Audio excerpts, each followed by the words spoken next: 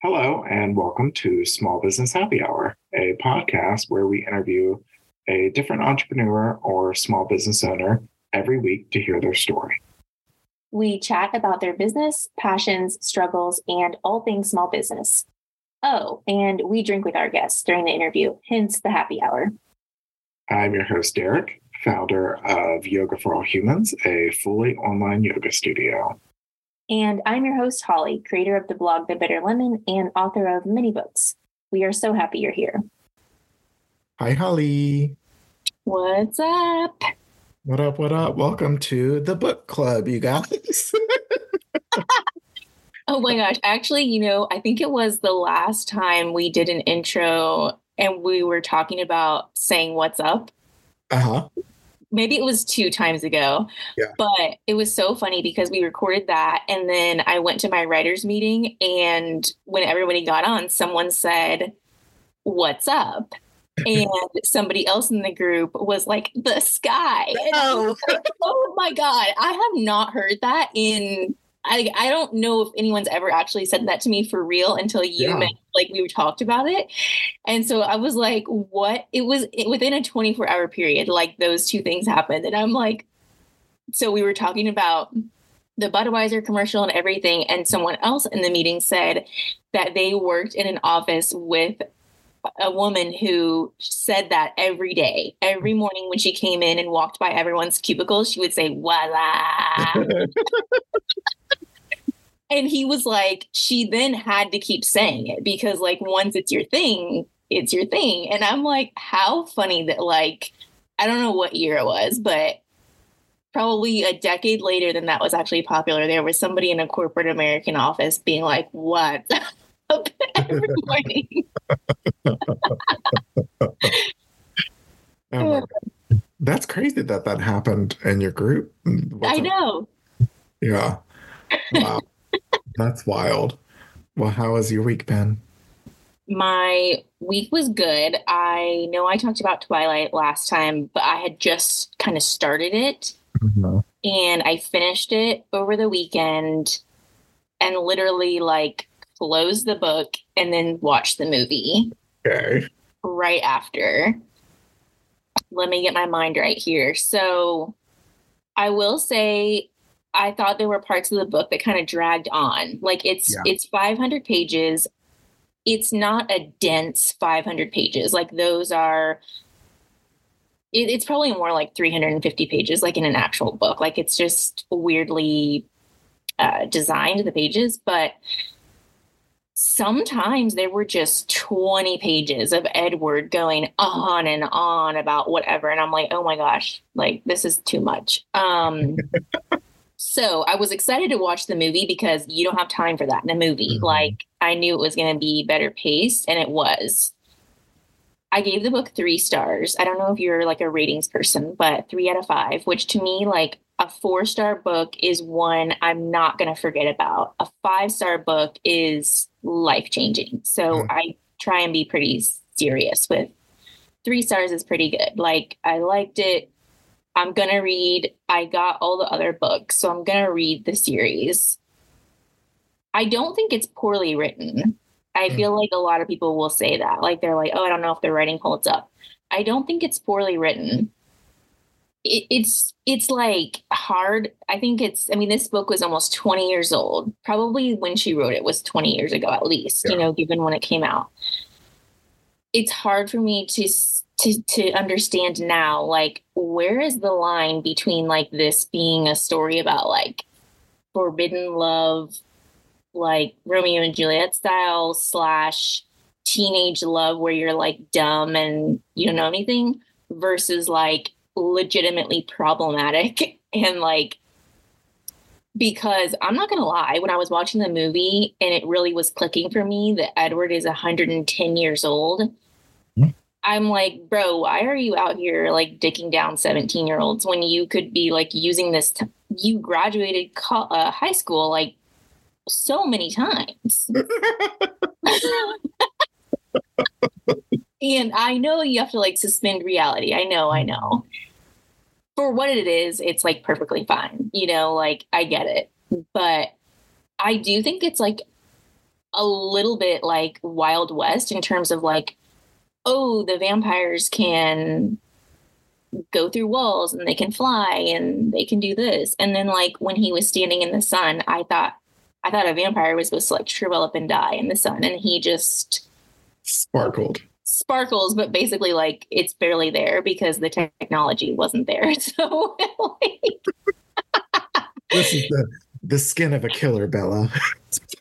right. He's like, you don't want to be a monster. Yeah. I did enjoy the movie more than the book. Like I laughed so much watching the movie, and I know it's not a comedy, but I was like, wow, this is like a star-studded cast. Mm-hmm. And I was telling, because my mom read Twilight. She didn't read the other books, but she's read Twilight, but she's seen all the movies.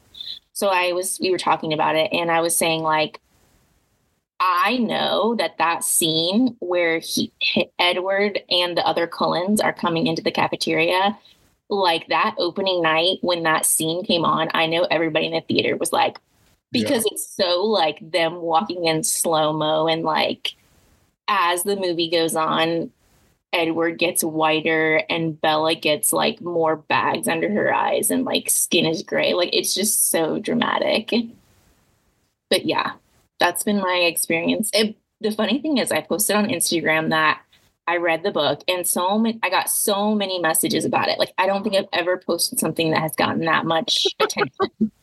So many people messaging me about it. So many people telling me they were twihards. Twihards. That's a new one for me. Yeah, I was like, oh, I don't know if I would admit that, but okay. So many people not believing me when I said I never saw the movies. I'm like, okay, I wouldn't lie about that.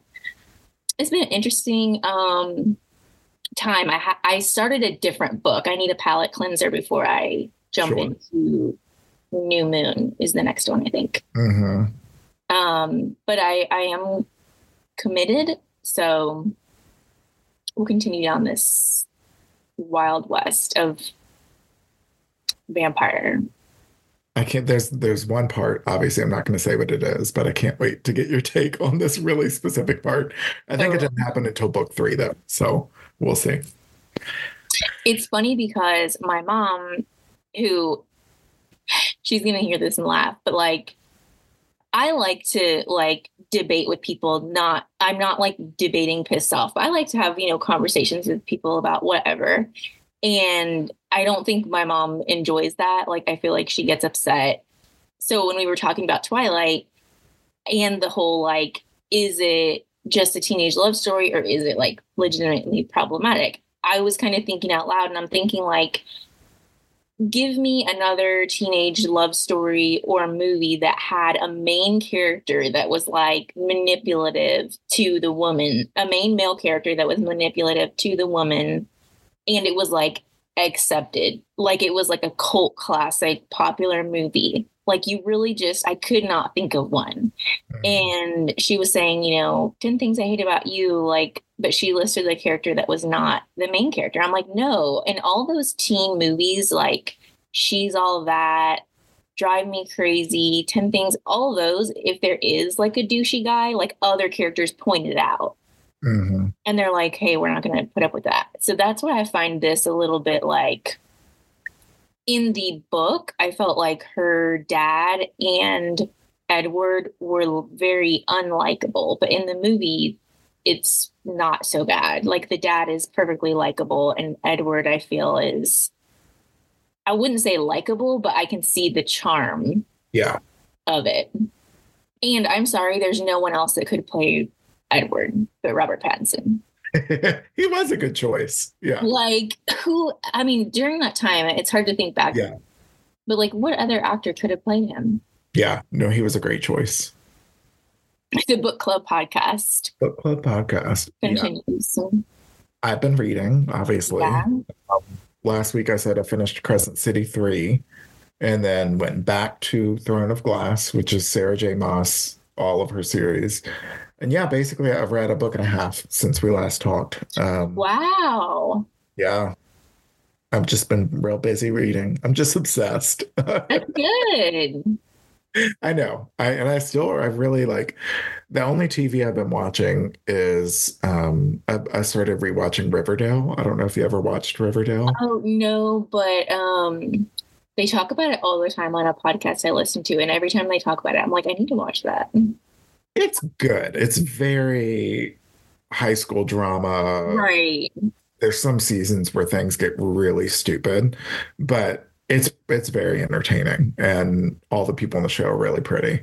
So yeah, I've been watching Riverdale a little bit here and there, but yeah, just been reading and just enjoying these books. I'm like, it's like, whenever you get into like a rhythm with a certain author and like a certain series, like you are like chomping at the bits to finish it. And like I'm Yeah. gonna have the biggest hangover once I finish these books because I think I have like four left to go, and then I'm gonna have to be in waiting mode until she comes out with more I books. know you're gonna have to pace yourself, but I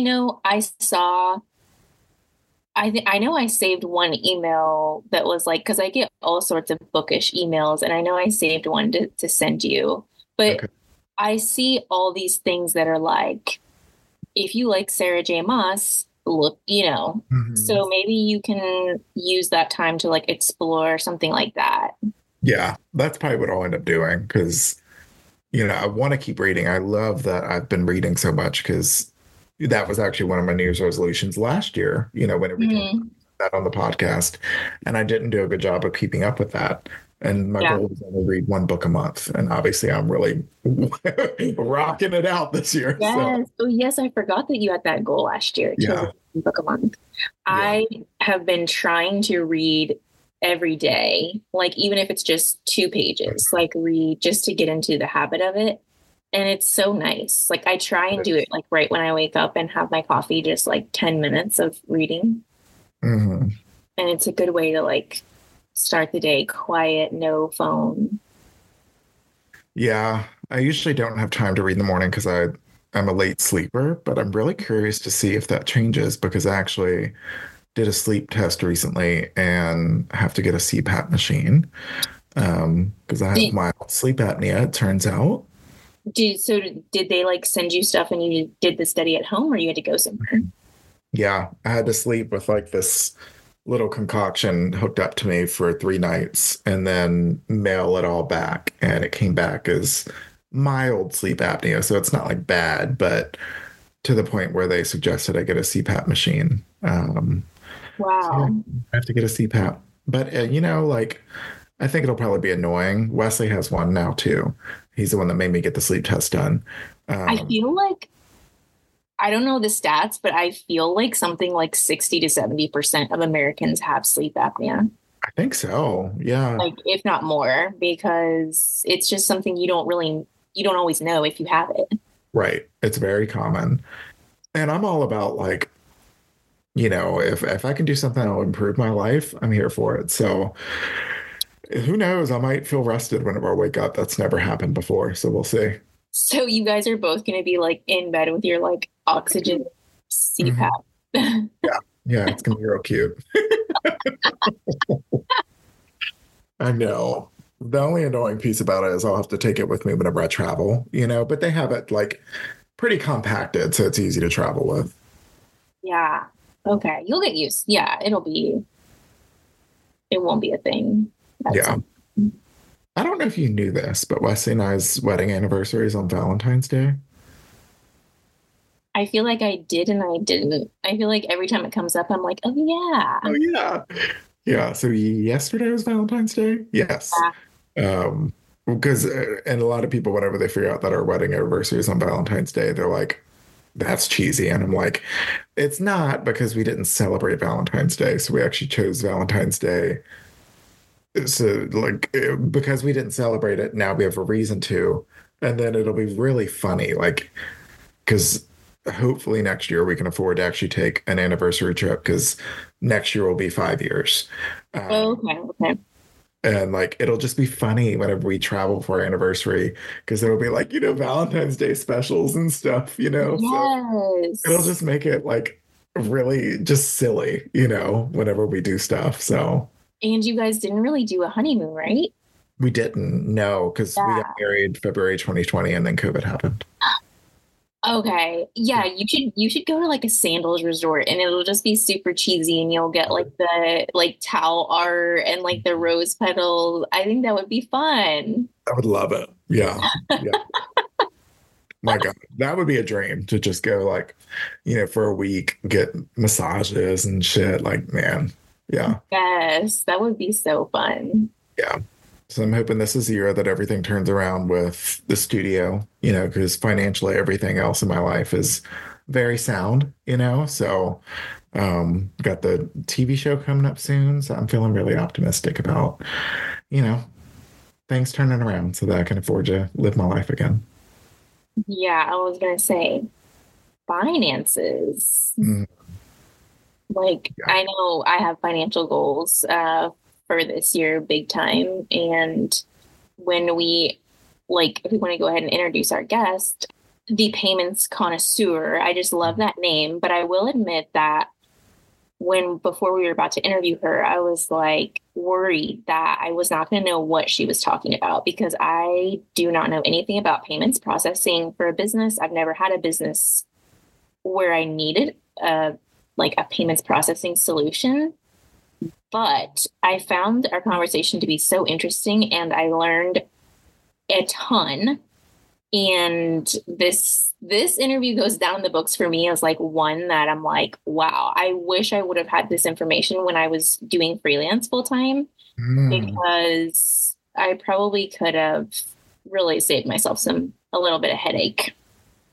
Yeah. Yeah. No, that makes a lot of sense because it is helpful regardless of what kind of independent work you're doing. Hmm.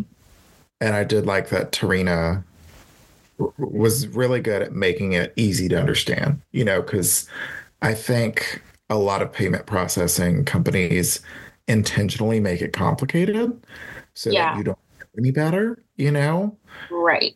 And I love that she's actually trying to educate people and like trying to save people money at the end of the day, because I spend a lot of money on processing payments for the yoga studio.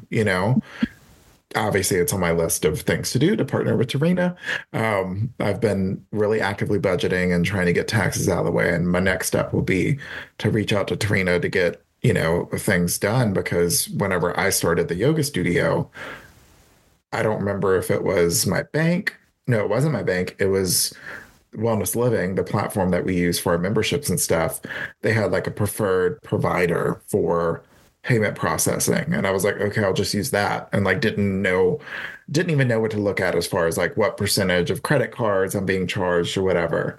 So I'm excited to see if, working with Tarina can save me money, even if it's like $50 a month or something, like Yeah, it adds up. it goes a long way, and that's her mission is, she's been an entrepreneur and a small business owner her whole life and has been helping people, figure out the best way to do their payment processing, which is kind of like a mystery, unless you really know what's going on.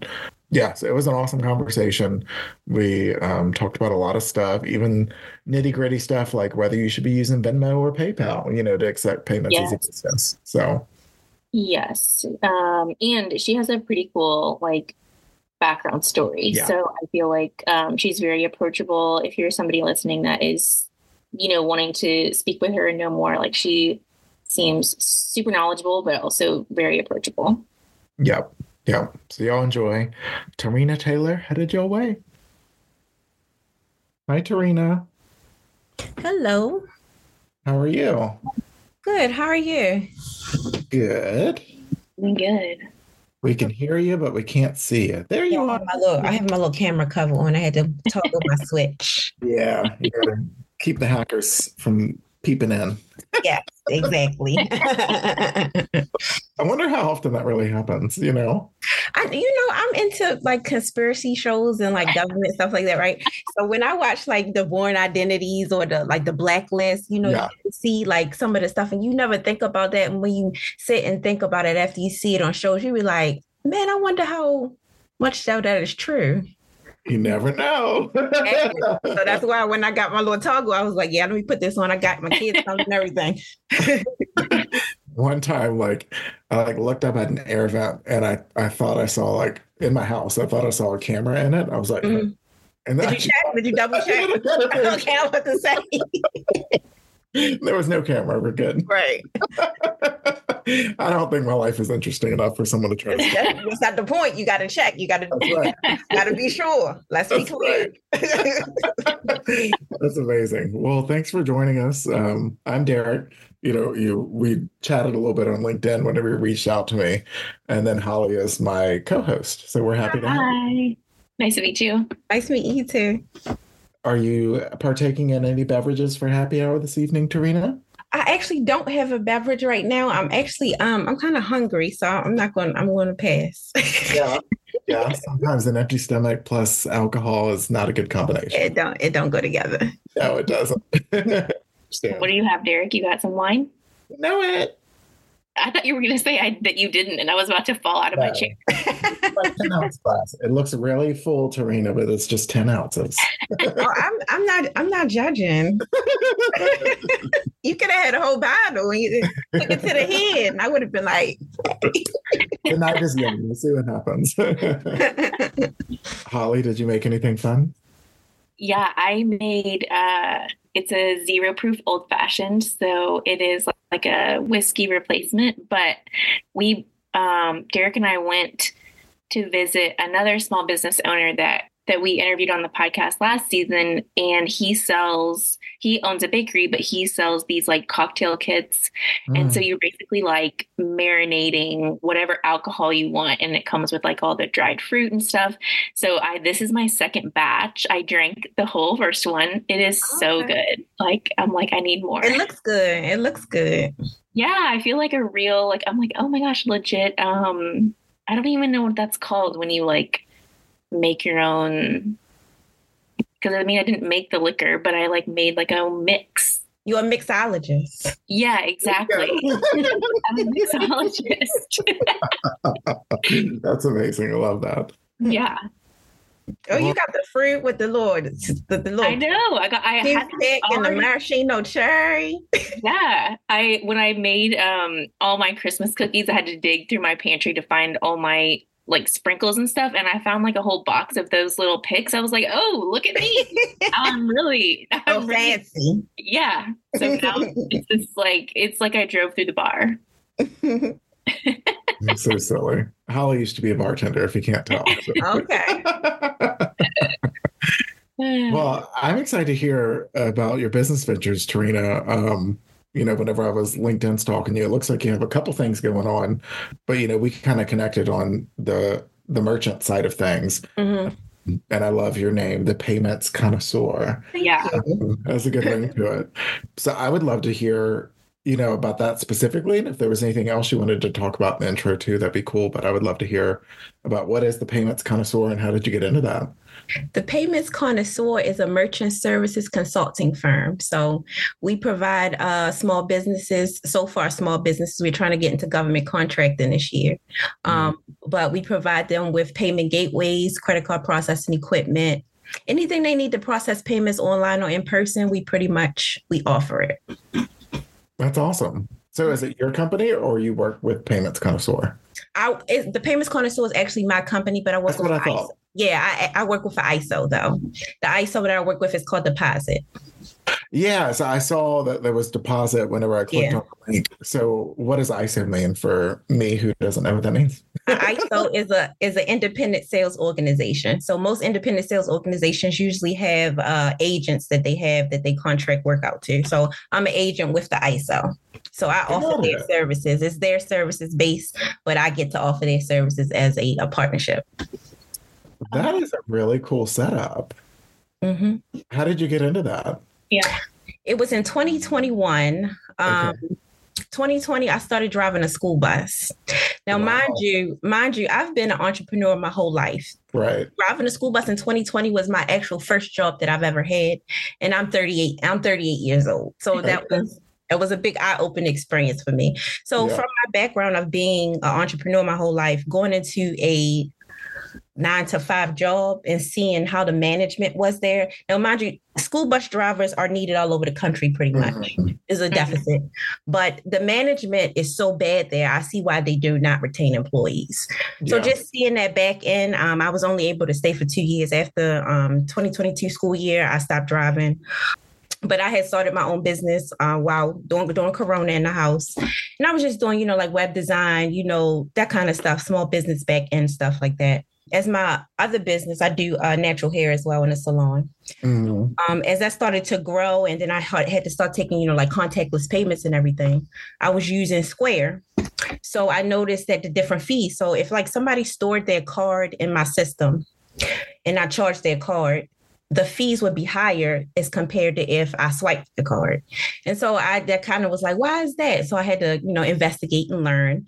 And then since I'm an entrepreneur, I go down rabbit holes. So I just went down a rabbit hole and started learning. And I found this company and partnered with them.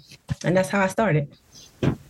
That's amazing. I'm excited selfishly to hear more about this space because, like, I have my yoga studio, right? And it's fully online. So like we have like a scheduling platform and like a membership platform called Wellness Living. And like it's all a blur to me now because I started, 2 years ago and I didn't know what the hell I was doing. It was exactly. Just like, I just got to get things going, Yeah. And I feel like whenever I set it up, there was like, do you want to use this, payment vendor, that was already integrated with their system? And I was like, sure, why not? I don't even give a fuck, right. Make it happen. And like, I feel like now, I'm at a place where my business is more established and I have time to like look into those kind of things. And like, you had reached out to me and I was like, I do really need to look into that because I feel like I have to be paying too much because sometimes like I see the charges that this vendor is charging me and I'm like, what the hell? Like, exactly. Where are these charges coming from? Exactly. It's crazy. And it's like, it's one of those like, how the hell are you going to get educated on it? You said you went into deep diving and like you wanted to look into it and research, and then, I just haven't done that myself. So it's cool that you went down that business venture. I feel like you probably help a lot of people. Yeah, definitely, because it's just that you don't know what you don't know, especially starting off in business. Us starting off as entrepreneurs, if you haven't been an entrepreneur, you don't know what you're doing. And honestly, most of us don't know what we're doing. We learn as we go. Yeah. So that's what we do. And we got to, look into things once we start scaling and we start making a little bit more revenue, looking into our back end systems and making sure that we have the best, best technology, the best tech, first of all, and, make sure it's cost effective because once you start scaling, costs get higher as well. Right. Yeah. Yeah. No kidding. Derek, will you, just for like context, are you willing to say like, how much do you like around about how much do you have to pay for like is it like a fee per like membership or what? Like every time somebody pays you for their monthly membership? Yeah, I'd have to go and look at it, but I get like periodic charges, right? So like monthly, it's like based off the total that was charged. I think they send me like a monthly charge based off the total that was charged. And so I'll get like periodic deposits whenever people's membership subscriptions come up, right? And so those will be deposits. And then at some point there will be a big chunk that's taken out as like the charge itself. Right. But just knowing like I need to actually look and see what percentage of what I'm keeping, right? Because I know that our memberships aren't like that high, right? Like I can probably count, or I know who all my members are because we don't have like, we're not huge, right? Right. And I'm like, I feel like I'm getting charged too much, like it seems excessive for the amount that's coming in, right? So it is something I need to look into, which was kind of what. Do you know who you're using? Do you mind if I ask? Yeah, it's Paragon Solutions. Are you familiar with them? Never heard of them. No. I would have to look and see if they are based on our network because our network, we use T-Sys as our back-end network. And so they're pretty much the third largest credit card processing network. So they pretty much integrate with a lot of different systems. Right. And so that's what I was just learning. I just learned something new myself. I was replying to an RFP for government contracting and we had to know we had to have in the proposal how much, like if we can integrate with certain systems, because they already have certain systems established and you have to be able to integrate with that software. Right. And so I had to learn about software integration, and we do actually have a way that we can integrate with all different softwares. So it's not a problem, not only with the API, but we have a VAR sheet that we can integrate with. Okay, that was going to be my next question, because Derek, you said when you signed up with is it your website provider? Or your app platform? Like who is it connected with, your payments processing? It's connected with Wellness Living, which is the platform. Like your class platform. Our memberships and stuff. Okay. So then that is like the software that you're talking about that it would have to integrate with. Yep. Yeah. Got it. Yeah, because people like store their credit card information in Wellness Living, and then the payments are processed through Paragon Solutions. Right. Yeah, it's complicated, right? It's really just a whole bunch of pieces that you have to connect together. You know what I'm saying? Yeah, it is. So I guess, Terrina, for you, I'm curious, when do you usually cross paths with people? Is it when they decide to accept various payments, or is it in a situation like Derek where he's like, hey, I've been doing this for a few years, but now maybe I am not doing it the best way? I actually cross paths at both points, but the thing is really beneficial once you're making a certain amount of money. Like if you're under a certain level, then you really don't see the benefits. But once you're making over a certain amount, then that's when you start to see the benefits of switching over from that to an actual merchant account. I should have asked you this at the beginning, Terrina, but whenever you reached out to me on LinkedIn, I think you had already seen something about the podcast, right? So I'm just curious, how you ran across me. Was it just through like a search for small businesses, or? Yeah, I was actually just looking for podcasts that actually cater to small businesses, because that's my jam. I love small businesses. That's what we are. We are small businesses. Yeah. So I just want to educate, because a lot of people just don't know. I didn't know. So, once you learn something, you want to tell other people about it, That's right. Yeah. That's our mission is, to uplift small businesses, because, it's really hard. You know this as an entrepreneur. It's hard, and it's gotten even harder just with how much noise there is on social media and stuff to get your brand out there, And so that was part of our mission, was to uplift people that are trying to do good for other people, that we're in it for the good, and most small businesses are, Yeah, definitely. And so we're just trying to do our part, right? And then it helps to connect other people along the way, Right. Yeah, definitely. That's what I do like about like last year I really broke out of my comfort zone. I'm an introvert, like serious introvert, y'all. And I last year I just decided to, year before last I had joined my Chamber of Commerce. So last year is when I really started getting into really heavy networking, especially since I was trying to get into government contracting, a lot of like matchmaking events and networking events just to meet people. Now I'm not going to say that I did my best while I was there. I showed up though. I showed up. That's the hardest part. That is the hardest part. I showed up and I get to talk to, a certain amount of people. But then after that, my meter runs out and then I got to go home. Yeah. I feel that. Talking to too many people in one day is exhausting. It can be. Yeah. And it's like, especially at those kind of events. Yeah. You have to be fully on. Yes. All the way. And then you got to dress nice and be cute. And then it might be hot in there and then you sweating up underneath all the layers because it's cold outside. It's just a lot. It's a lot. It's a mess. Yeah. Yeah. That's something that I need to lean back into, because I was doing good for a while with going.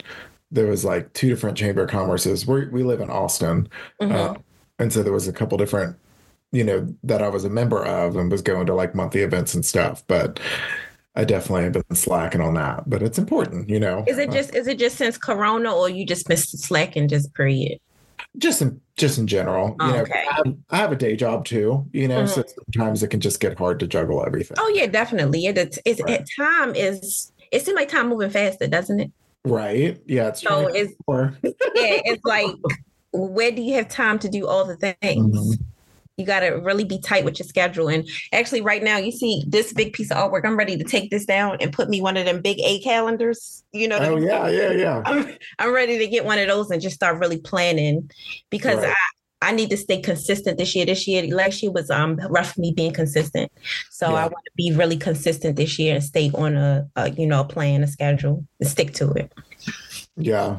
Holly has taught me a thing or two about planning a schedule, because that was something I started implementing like toward the end of last year, because I just like, I have a day job, I got my yoga studio, and then there's obviously life, Exactly. I'm married, family. You're like, there's just so much commitment, and as one person, it can be really hard, It is.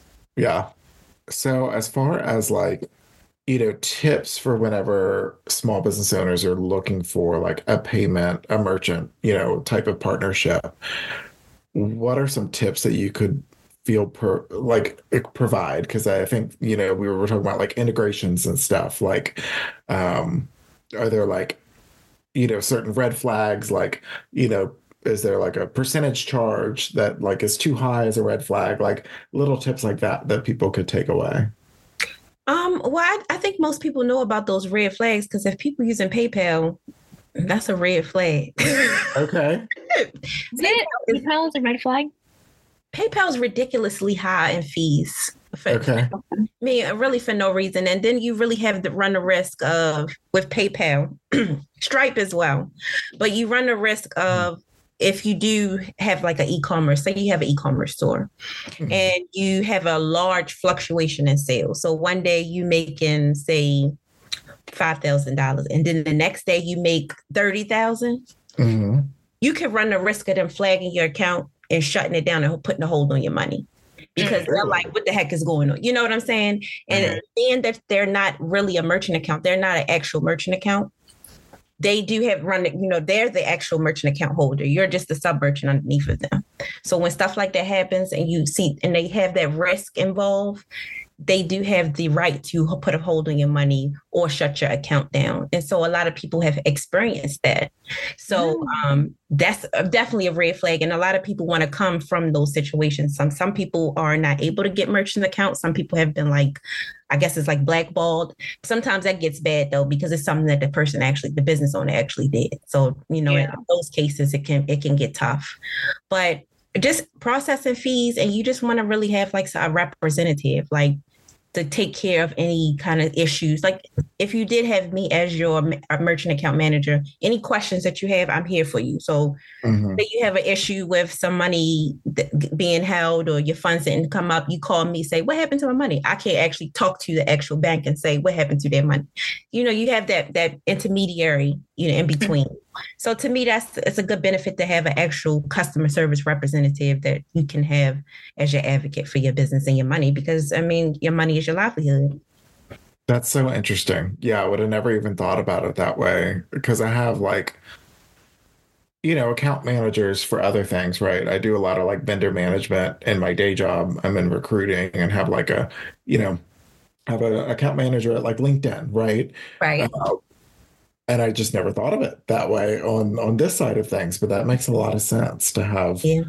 Yeah, like because I know most people, like if they do have a situation like that, they're emailing back and forth to these companies, and of course they're so big, they don't have time to answer you. You're just a number. You're not actual. They $1 billion companies, and we all know about that. One of the running themes on this podcast is anti-capitalism. So. Everybody trying, the man in the sky trying to take our money, I know. They're going to take our money. Down. Listen. I know they are listening, right? Listening. Yeah. That's probably why I got cameras. Yeah. You can't know too much. That's right. Oh my God, that's hilarious. So I guess like, hypothetically, or we could just say realistically, because I will probably be contacting you soon to help me switch. How does that process look? Like I mentioned that with my platform, I have this one vendor how does the process look switching vendors? Like, is it an easy process, or it just kind of depends? It's pretty simple. If you have everything for your business, or your EIN, your ID, you have a voided check from a bank account, the process usually takes 48 hours or less. And I've seen merchants get approved in 2 hours. Cool. You have all your stuff. You have everything ready. We just would like to know if you do have it available, your current processing fees, just so we can analyze it and see where we can cut some of the costs. Like, where are they charging you? We can point out where they're charging you too much, where we would cut those costs.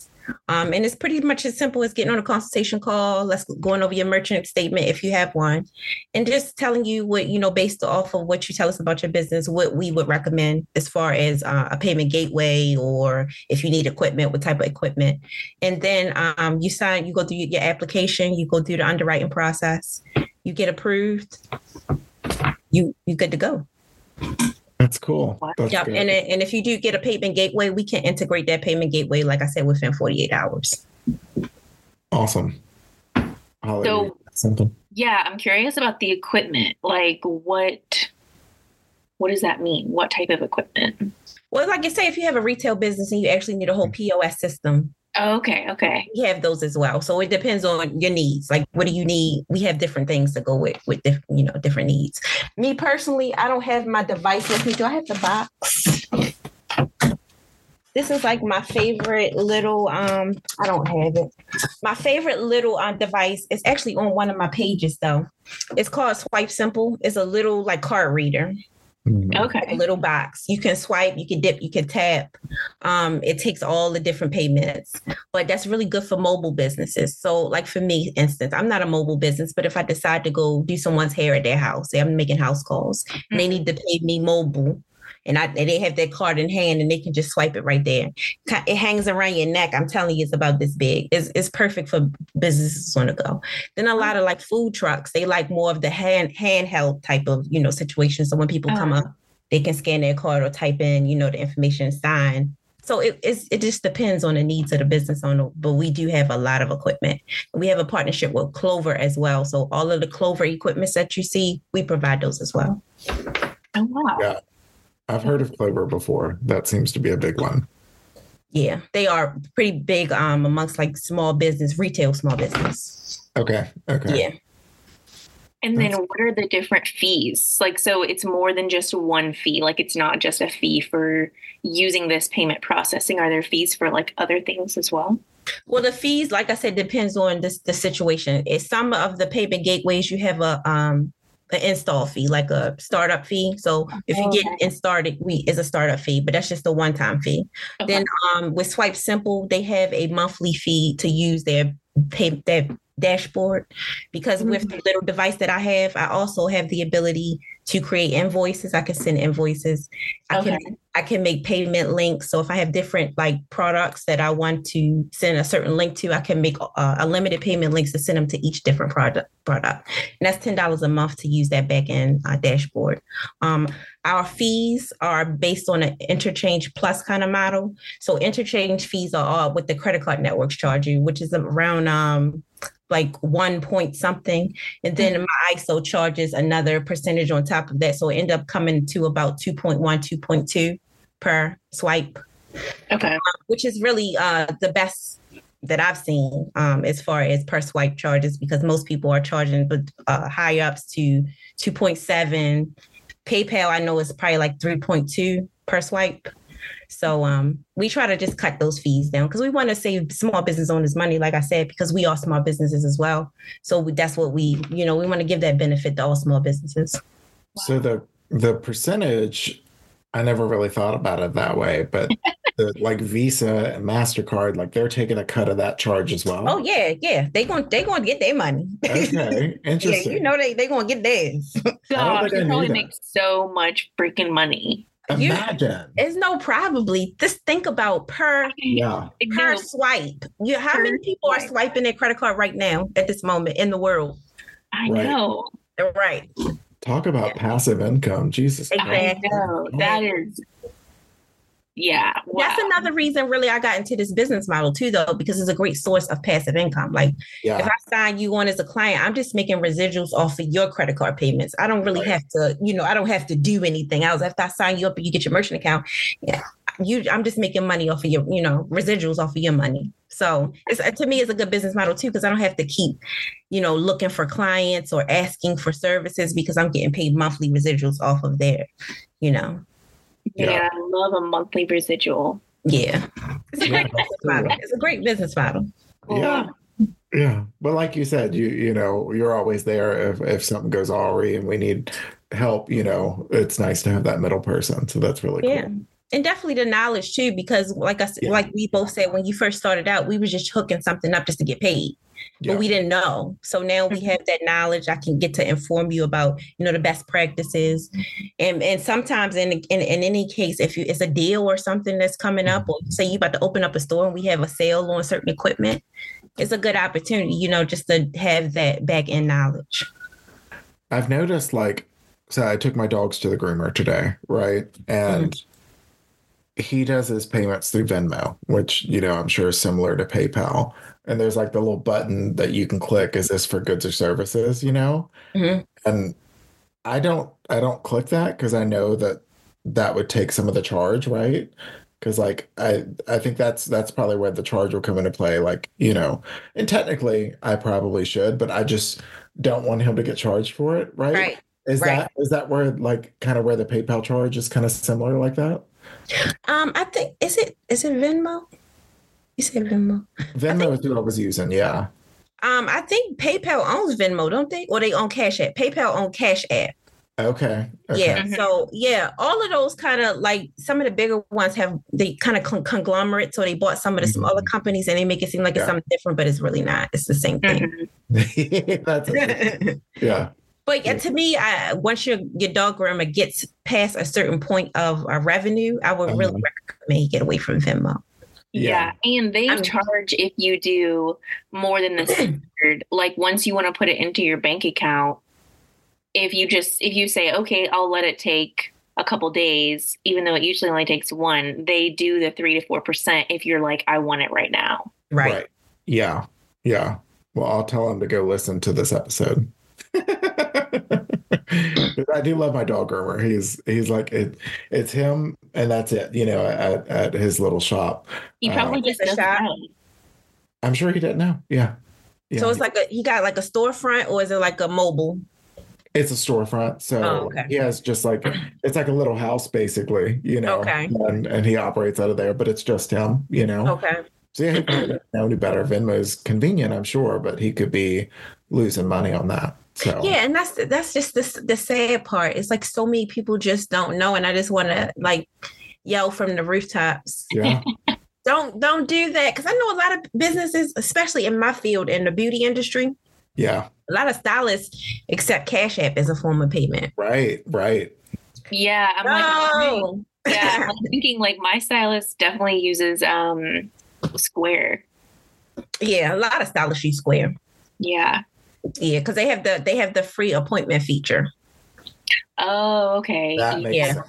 Once you scale, you can get a higher package. The one thing that I did was upset about Square, what they did, because I do use them for the free appointment feature. I do use them. I just don't process payments through them. They had a time when they was able to integrate your calendar, like your Google Calendar, with your Square calendar, so your appointments wouldn't bump. But then they took that feature away and made it a paid feature. So you had to pay $10 a month in order to get that feature. And I just was that's just so messed up. A lot too. $10 a month. So now I gotta if I'm looking at my schedule, I have to look at that calendar, and then I have to look at my regular calendar because they're not syncing. Mm-hmm. Yeah. Yeah, I feel that. Yeah, it gets complicated whenever you have too many calendars. Yes, definitely. Yeah. Mm-hmm. Yeah. So what is you said there's kind of an income threshold when it comes to needing this service. So can you give us a range, or is it if your business brings in $20,000, then it's time to really look at something? It's not even that high. It's so as long as you're making over $5,000 a month, it's a benefit to you. So yeah. And then, the further up is more of a benefit because the more you make, the more you can save on those fees. Yeah, if you're paying like 3-4% or higher. And I don't know if y'all noticed either. I had posted it on my social media a while ago. Last year, the beginning of last year, do you know the platform Gumroad? Mm-hmm. You never heard of it? They actually started charging people 10% of the payment if you use their platform. What?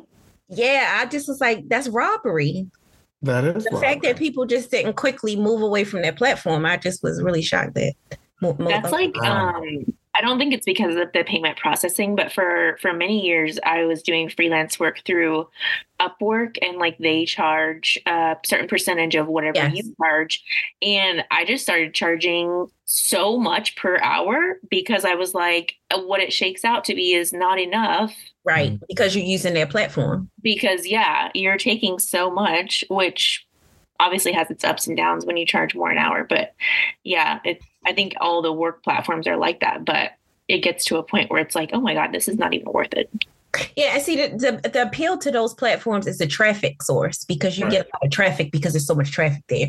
But then it's like you almost better off just having your own website. You don't have the traffic, but you don't have to pay the fees. You know what I'm saying? So it's just like you gotta struggle with which one should I do. Yeah. And I mean, there was a benefit as to like, because they make all of your communication has to go through the platform. So if something goes wrong, they can look at all the messages or whatever, which I worked through that platform for years, and that did come in handy.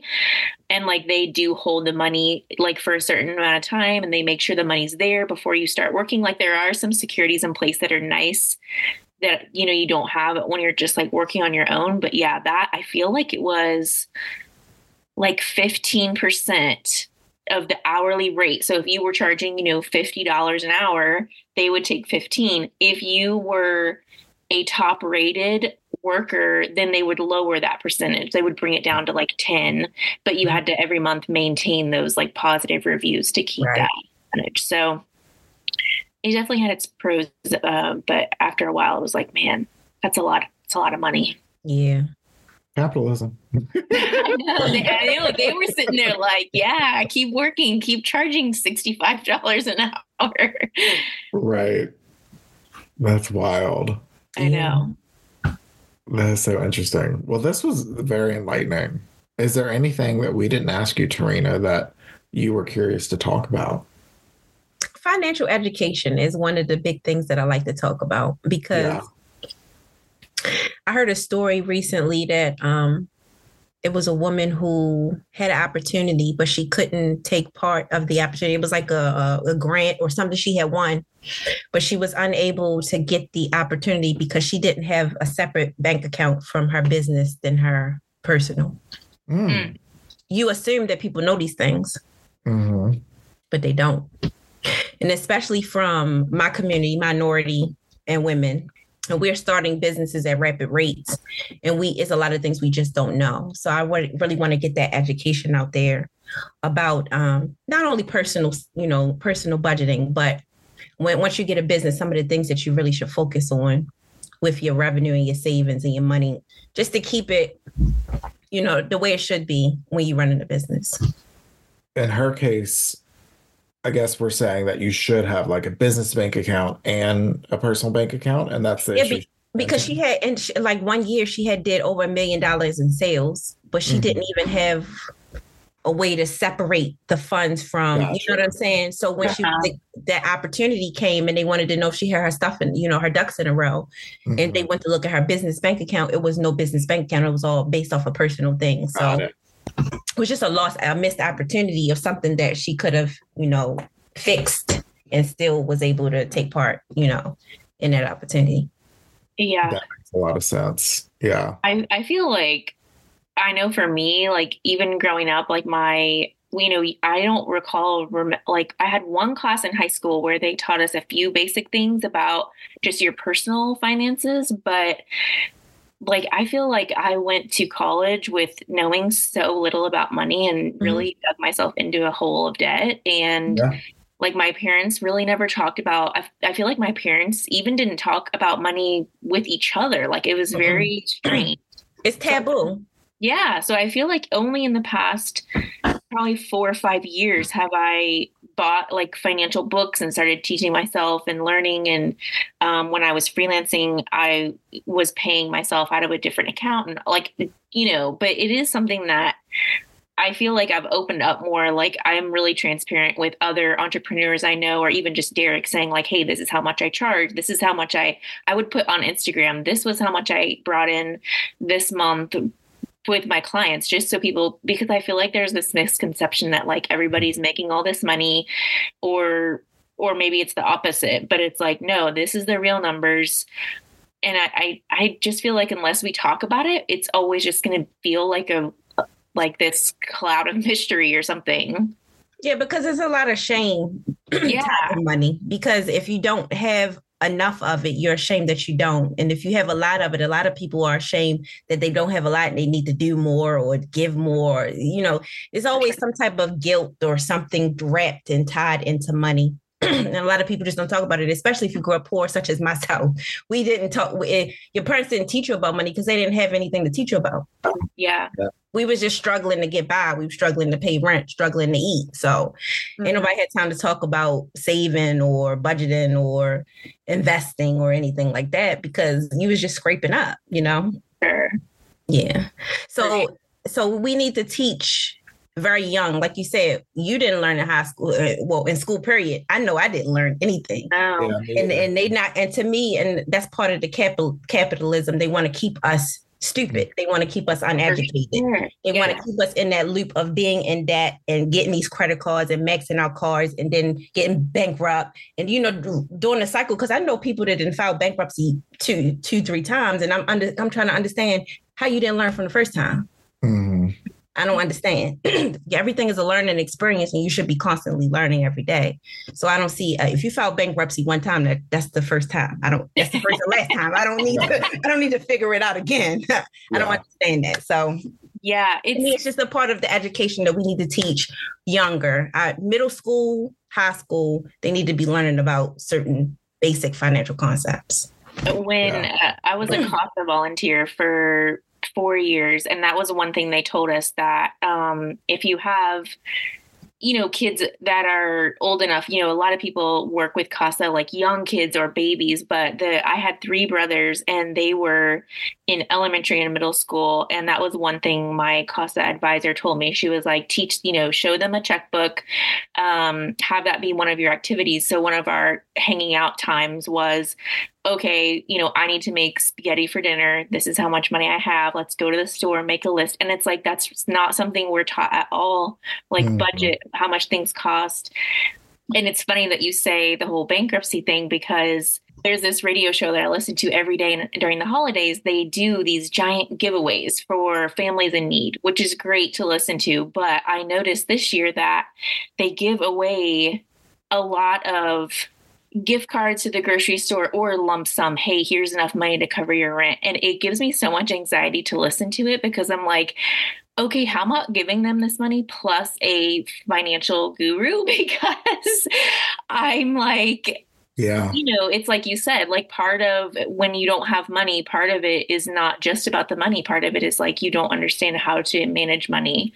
So it's like, oh my gosh, like now they get all this money and I'm like so stressed for them. Like, well, where are they going to be in February? I've never actually watched the show, but I know y'all probably heard of the show, The Lottery Ruined My Life or Changed My Life or something like that. Yes. Have you heard stories about people, they get millions of dollars and they squander it. And in 2-3 years, they're poor or living on the streets. And it's like so much things that you can do with money you can reinvest back into yourself, where you're just not spending, but you're actually, getting some dividends, earning something from your money. But people don't know. So it's just like, especially when you give a poor person money, they don't have no education, like you just said, and you just giving them a large lump sum of money. They're going to squander it because they don't know what to do with it. They're thinking about houses and cars and clothes, designer clothes, because that's what most people think that is a sign of wealth. You know what I'm saying? So it's a major misconception, and that's a major problem. Yeah, I can't tell you. I used to work, so like, and I worked full time through college, right? Because I had bills to pay and worked full time, went to school full time. It was 5 years of hell, but I made it through. Oh, you And need to talk to my daughter then. She's 20 years old right now, going to college and working at the same time. So yeah, Got to she get can that do it. schedule. That's where she needs a big calendar like you. Yeah, yeah, that's how I learned my time management because That's the time time management. management. no, I didn't mean to cut you off, Derek. I want to hear the You're rest of your good. story, but I got another story for you after you finish. Okay. But yeah, so I was managing like a sunglass store in the mall. It was like one of those like high-end sunglass stores, right? Mhm. And I was the assistant manager and we sold like Gucci's and different kind of sunglasses like that. And I can't tell you, like every tax season, so many people would come in, because Oh, they got yeah. their tax refund and just blow it on $300 sunglasses. Mhm. And I was like, ooh, it just made me feel like so like Ugh. icky because like Yes. I was the one, like it wasn't my choice, obviously. I'm just selling Right. what they want, but it just made me feel icky because I was like, God, like you should keep that. You should, pay some bills, or whatever. That's it. Put it Yeah. in a savings account. Right. Anything. When I see people like, Beyonce concert was just a thing that just passed, and people was Mhm. buying Beyonce tickets for $2,500. Right. I just was like, I don't understand. I don't understand. I don't either. I'm trying to think of an artist that I like that much that I would pay to go see, and I Mhm. can't think of anyone. Yeah. It's so funny that you say that because a friend and I literally went out for drinks last weekend and I asked her, I said, is everybody just putting themselves in a fuck ton of debt? Because Yes. exactly, I said Beyonce and Taylor Swift, people not only went to one show, you hear about these people who went to all the shows or multiple shows. And I'm like, oh my God, thinking about that makes my stomach hurt. Make my stomach hurt. It makes my stomach hurt. You are so right, Holly. Because some people are doing that and can't pay their rent. Right. Yeah, Some people doing that and not feeding their children. Like the priorities are so messed up. It's ridiculous. Every time MasterCard's over there, like MasterCard, Ticketmaster. Mm-hmm. They rubbing their hands together like this. Yeah, they sure are. Oh my God, what a okay, I'm gonna tell you that story about my daughter though. Yes, I want to hear. So I'm teaching all the things that I'm learning as I get old. I'm old now, but I wish that I would have knew when I was my daughter's age. You're our age. You're fine. I'm teaching her while she's young. So she just turned 20 years old. So I was telling her the benefits of really opening up an IRA now while she's young. Oh, good. So she goes to Navy Federal. We bank at Navy Federal. We have an account there. We have an account at CQ as well. That was our main bank, but we bank there as well.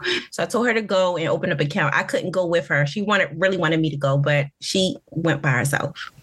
She goes in, and it's an older Asian lady. Now, I'm not being racist because my husband is half Asian. My husband is half Korean. So we know about how some of those cultures can be with certain things, how they feel certain ways. You know what I'm saying? Mm-hmm. So she comes in, she sees my daughter. My daughter says what she wants to do. She wants to open up an IRA. She looks at her and gives her this look and says, what you want to open up an IRA for? And my daughter was like, because I want to save money. I want, my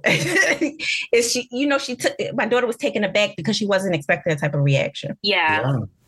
And so the lady said, well, what kind of IRA do you want? And she said, a Roth IRA. And so she called me to text to verify because this lady was making her question herself, make her doubt herself. So she texted me and said, isn't it a Roth IRA that I want to open? I said, yes. And so the lady said, no, you don't want to do that. You're too young. What? And I couldn't believe it because I'm like, first of all, how's she going to deny you anything? She works there. She's supposed to do what she asked her to do. Right. I didn't come in here to ask you for financial advice. I asked you to open me an IRA. Exactly. That is wild. Yeah, so that really blew my mind. And I was wondering, should I do like a public video about that? Because, Navy Federal was going to do some things now for denying mortgage loans to African Americans. I think. Really? Well, that's what I was going to say when you had the story about the grant, because you just never know what kind of barriers. I mean, I know a business account is easy to open, but I'm also a white person and like anything, like any form of intimidation, like if I went into a bank and asked to open an account and they questioned me, I would probably run out and never go back. Right. So it's just, that's really frustrating. Yeah, and it was, and it just kind of. So she scheduled an appointment to go back because she had to have an appointment to go, because that Navy Federal that is down the street from my house is always like, it's a whole bunch of people in there. My daughter never experienced racism directly. You know what I'm saying? So it, like I said, it kind of took her aback. So she had never really got that. So she just questioned it and was like, was that racism? And I was like, I don't know what it was, but I know if we go back and that lady is there, I got a couple words for her. Mm. Obviously, it's a hypothetical, but I would imagine if like a 20-year-old white frat boy walked in asking the same thing, probably wouldn't question it much. Probably wouldn't have been a They're question. like, oh, just, invest in daddy's money is probably what they would assume. Right. Yeah. Mm-hmm. But that was a crazy story to me. That's interesting. Yeah, it is. And I do feel like it's common for people to just think like, oh, I don't need to worry about retirement yet. And I worked retail almost the past entire year while I was looking for another job. And the retail, I worked at Ulta, and they actually offered part-time employees a retirement match. And I was so excited when I got that letter and signed up for the highest amount they would let us. And I worked with, I'm 38. I worked with most college kids, and they were like asking me like, should we do the retirement match? I'm like, yes, it's free money. Ulta is giving you free money. So put as much, I think they were matching 5 or 6%. It was a good amount. And so it's like, put that. And I mean, in the time that I worked there, I got like $1,500, and it's like, that's free money. Mm-hmm. It's never too soon. The fact that the younger kids had to even ask, like, I know. Right. They need to be educated. It's like they didn't even understand like how that worked or whatever. Right. Like, cut out one of these DoorDash lunches that you're getting and get that free money for your retirement. Yeah. Like in my day job, like I'm a recruiter, right? And I work for an engineering consulting firm. So we have a 4% company match with our 401k. And I talk to a lot of kids that are graduating either with their associates or their bachelor's degree. And so I tell them about our company match, and what's cool about ours is that we don't have a vesting period. We have a immediate vesting, which a lot of companies have, like, you have to work there for like 3 or 5 years or however long. So I always like highlight that. I'm like, and I know with like, kids at that age, I usually don't get that education. So I'm like, pay attention. Like, I'm not trying to like, be your dad or anything, but I'm telling you, like, if you come on board, you put in 5%, we're going to match 4%.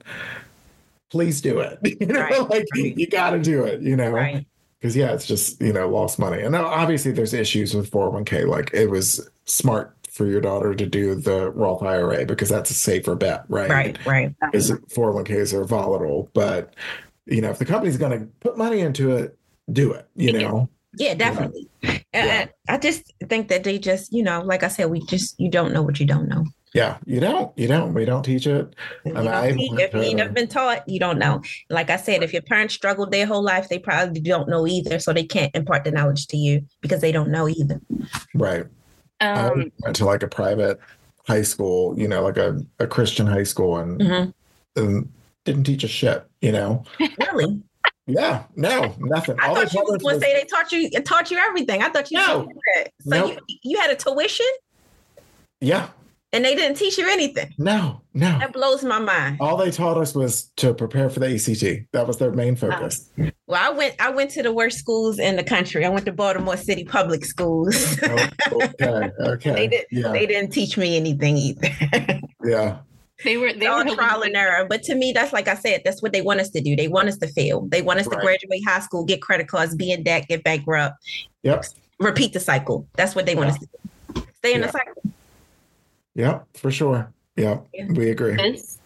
This conversation has opened my eyes a lot. But I have one question. I should have asked it earlier, but I'm curious about like if you could give us like some examples of like the industries of businesses that you're currently working with. And then I know you said you're trying to kind of move more into government. And so how is that going to be a different client for you? Is it like higher, I would imagine higher security, or like how is it different for you? The clients now that I have are mostly retail or e-com. Okay. But the government, it's just, once I started learning about government contracting and that I could get certain certifications to give myself like a leg up. Okay. It just seemed like a better route to go, because they always, people that's in government contractor world, they always say the government is your best client because they have the money to spend. You know what I'm saying? And then most of their credit card transaction bills. I mean, I think the RFP that I'm about to reply to, I think they said for 2022, they did, if I'm not mistaken, 29 million in credit card processing just in 2022 alone. Wow. So making the residuals off of that, even if I don't charge anything else, you know what I'm saying? Even if I don't charge anything else for my services. Right. I would be happy with that. And just say I could get maybe 3 clients and get me a couple 3 to 5 year contracts. I'm pretty much, I can start investing in the other things that I want to invest in without having to spend a lot of time working in my business. You know what I'm saying? Sure. So to me, it just seemed like a better route to go. I'm not saying I'm staying away from small business. Definitely not, because they are my largest, my target audience, and they're the ones I want to educate. But as far as having a client, I mean, the government is a better client. Yeah, no, I get, and I feel like government will be long. Like they'll just keep renewing their renewing a contract. And especially like I said, I try to get as much of a leg up as I can, and some of those advantages with having some of the certifications because I am a woman-owned business and a minority. Mm-hmm. So those certifications kind of give you a leg up. Yeah, as well they should. Yeah, that's awesome. I love it. Well, I'm excited to see where it goes from here, and I will definitely be reaching out to figure my shit out. This is so nice. It's like I knew you my whole life. I know. I'm honestly thinking of so many people that have already been on the podcast that could probably benefit from. Oh yeah, definitely. Anybody? Yeah. I feel like basically everyone we've talked to. Yeah. I mean, that's why I said, like, just having the education, hopefully people get to hear it and they learn something that they didn't know. Even if they don't want to, get a merchant account with me, that's fine. Just know that you can find a better solution. And once you start making a certain money, you should look into your back end savings and your financials. Yeah, exactly. I feel inspired to figure it out. And I know other people will too. And that's the whole point, The point. So do you post little tips and financial on your social media? You remember I told you I was an introvert, right? and I also told you that I'm trying to stay consistent, right? It's so many things to struggle with. I hate social media. I'm not even gonna lie to y'all. Join the club. Sometimes you get on there and you scrolling and then you laughing, and then the next thing you're not laughing no more. And your face is like this. I don't want to be on there no more. I don't want to be on there. It's so annoying. It's so annoying. It is. It's so annoying. So it's like once I'll have consistent about a 3-month period. I'll go through a whole quarter and I'm consistent and I'm posting every day. And then after that, I'm just, I don't want to do this no more. And I'll take a break. I'll take a break. So I'm on a break right now, but I'm ready to start getting my content calendar back up. Once I get my big calendar on the wall, I'm going to start formulating some stuff. There you go. Well, if people want to follow you, where can they find you? I am on Instagram, and I am on Facebook, and I am on LinkedIn. What's your Instagram? Instagram, yesher.Terrina Taylor. Okay. I'm going to look it up right now. Yes, her. I saw Yes, Her was one of your other businesses. I thought that was cute. That's the name of my LLC. It's Sir Yes, Her. Yeah, I thought that was so cute. Yeah, and people ask me where I got that from. They think I'm like a veteran or a military spouse or something, and I'm not. I got it because, when I was raising my kids, my husband was more on the softer side, and I'm the hard one, the militant one. Yeah. So my kids, they'll call me sir sometimes, and people used to look like, "Why are your kids calling you sir?" So I just made Sir Yes Her. Ew. That is cute. And it's like, female power. So, yeah, I love it. That's amazing. Well, I already followed you, and Thank other people you. want to. You have a page for the podcast? Yeah, we can have it up. I'll follow you from the podcast. It's Okay. literally just small business happy hour. It's long, but that's us. Yeah, we were the first. So there is it's annoying because there is another small business happy hour, but we got the podcast name or the Instagram name and all that good stuff. You got the domain name too? We don't have a website. Oh, you don't? Okay. I don't know if we'll ever have a website, When I was going to start my business, like probably a year before I started my business, I got the domain name because I was shocked that Yoga for All Humans was still available, Yeah. And I grabbed all the socials and everything. I don't even do Twitter, but I have a Twitter for it if I ever want to. Yeah. X, whatever the fuck you want to call it now.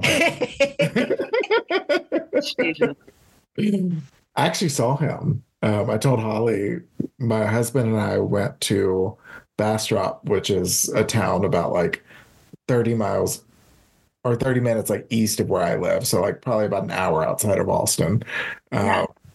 And we saw a Tesla Cybertruck driving down the street of this little town. And as the truck passed by, it was Elon Musk. I was like, what? What? I'm think of the smallest town and think about Elon Musk driving through it in a Cybertruck. I'm that must have been a sight.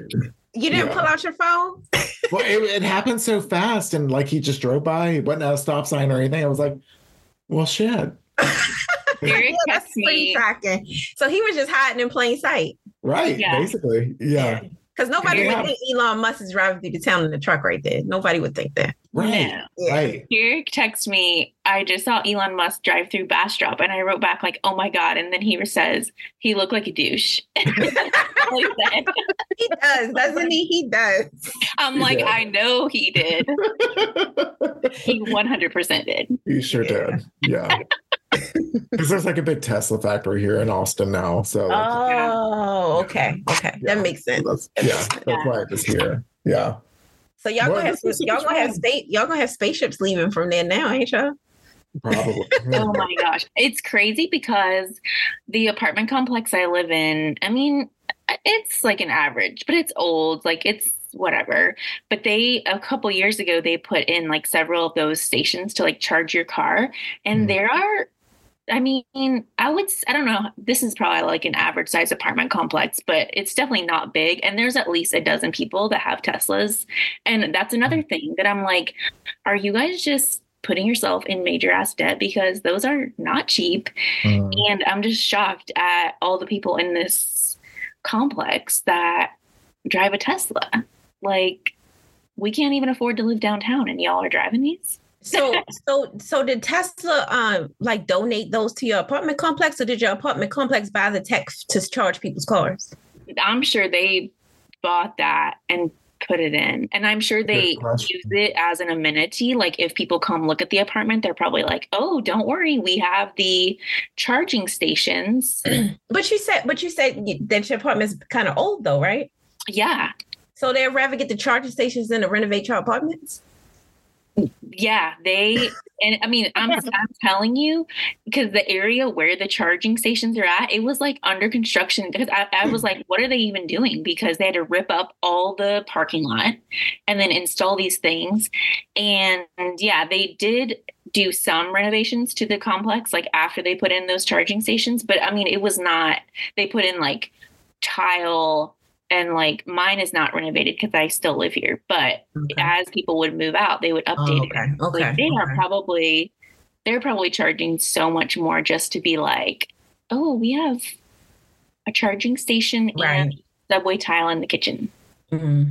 Yeah, see, to me, if an apartment going to do some renovations, give me some new appliances, some cabinets, Right. I know. Hook it up, make it modern, and they doing charging stations. I know. Yeah. And what if you're okay, cool, I don't drive a Tesla. Right. I don't want that. No, I'm I do not benefit from that. That's so funny.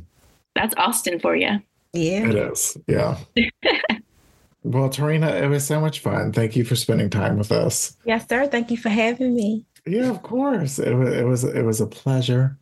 I figured it would be, but we have so much fun with these, and we usually do, like you said, feel like you've known us forever. It was the same way. That's how it always goes with these, because I feel like we're all like on the same team. We are able to connect easily with that. So, Yeah. we're just all here to support each other. At the end of the day. So, yeah. Yeah. If you're an entrepreneur, you know the struggle, and we can connect. That's right. That's right. Yep. Yep.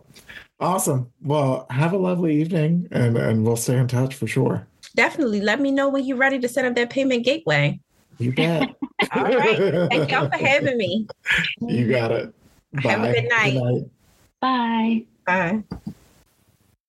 Thank you so much for taking the time to listen. Holly, where can people find you? They can find me on Instagram and Twitter at OrangeJulias7, also on thebitterlemon.com and on Etsy, Bitter Lemon Digital. And Derek, where can people find you? So I am on Instagram with my personal account at Yoga with Derek, and that's DEREK, spelled the correct way. And on Instagram for Yoga for All Humans, it is at Yoga for All Humans on Instagram, Facebook, and TikTok. Don't judge my TikTok game. I'm still learning. On LinkedIn, you can sync up with me, Derek Hagler, on there. And Yoga for All Humans has its own LinkedIn account as well. And of course, yogaforallhumans.com is the studio's website. Small Business Happy Hour has its own Instagram account at Small Business Happy Hour, or you can email us at smallbusinesshappyhour@gmail.com. Cheers. See you next Tuesday.